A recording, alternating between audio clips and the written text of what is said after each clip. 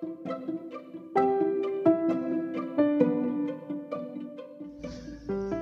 day, brethren. I welcome you to today's episode of River of Life.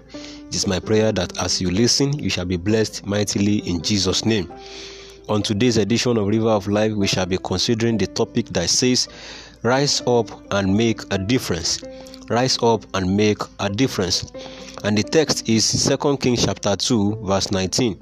It says, And the men of the city said unto Elisha, Again I read, And the men of the city said unto Elisha, Behold, I pray thee, the situation of this city is pleasant, as my Lord seeth, but the water is not, and the ground barren.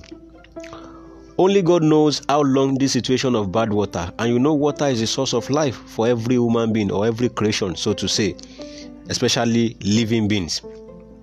So only God knows how long this situation has been like that, and the land barren. But at this time, with this report that these men are giving to Elisha, the Bible records that the water were healed, even unto this day.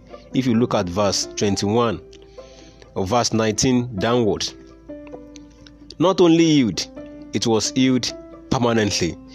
But the question is, has there not been men in the city for so long that the water has been like that? Why is it that it was this particular set of men that made the report? The truth is, leaders are needed for visitation. If no one sees that something is wrong, nothing will ever be right. If no one sees that something is wrong, nothing will ever be right. If you are not deciding within your heart to make a difference, then the difference will never be made. Whether in your workplace, in your life, or anywhere that God has placed you, if you are not deciding to make a difference, no difference will be made.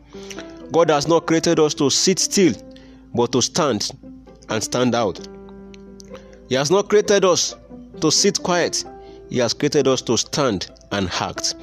We are created to see to the affairs and betterment of anywhere God has placed us.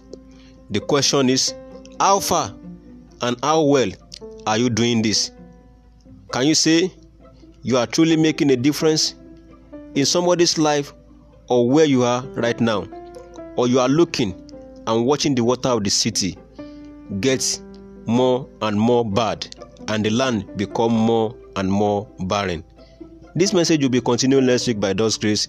I pray you shall be blessed in the mighty name of Jesus. God bless you and have a wonderful day.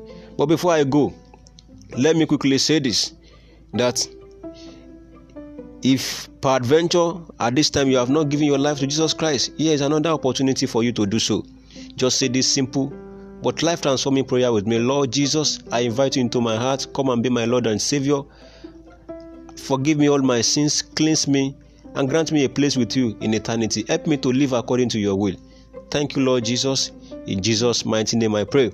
If you have just said that prayer, I congratulate you and I welcome you to a life of light, because you have just gotten a shift from the kingdom of darkness to the kingdom of light. Till I come your way again next week, God bless you. Remain blessed, ever flourishing and shining for God and for His glory. Good night and God bless you.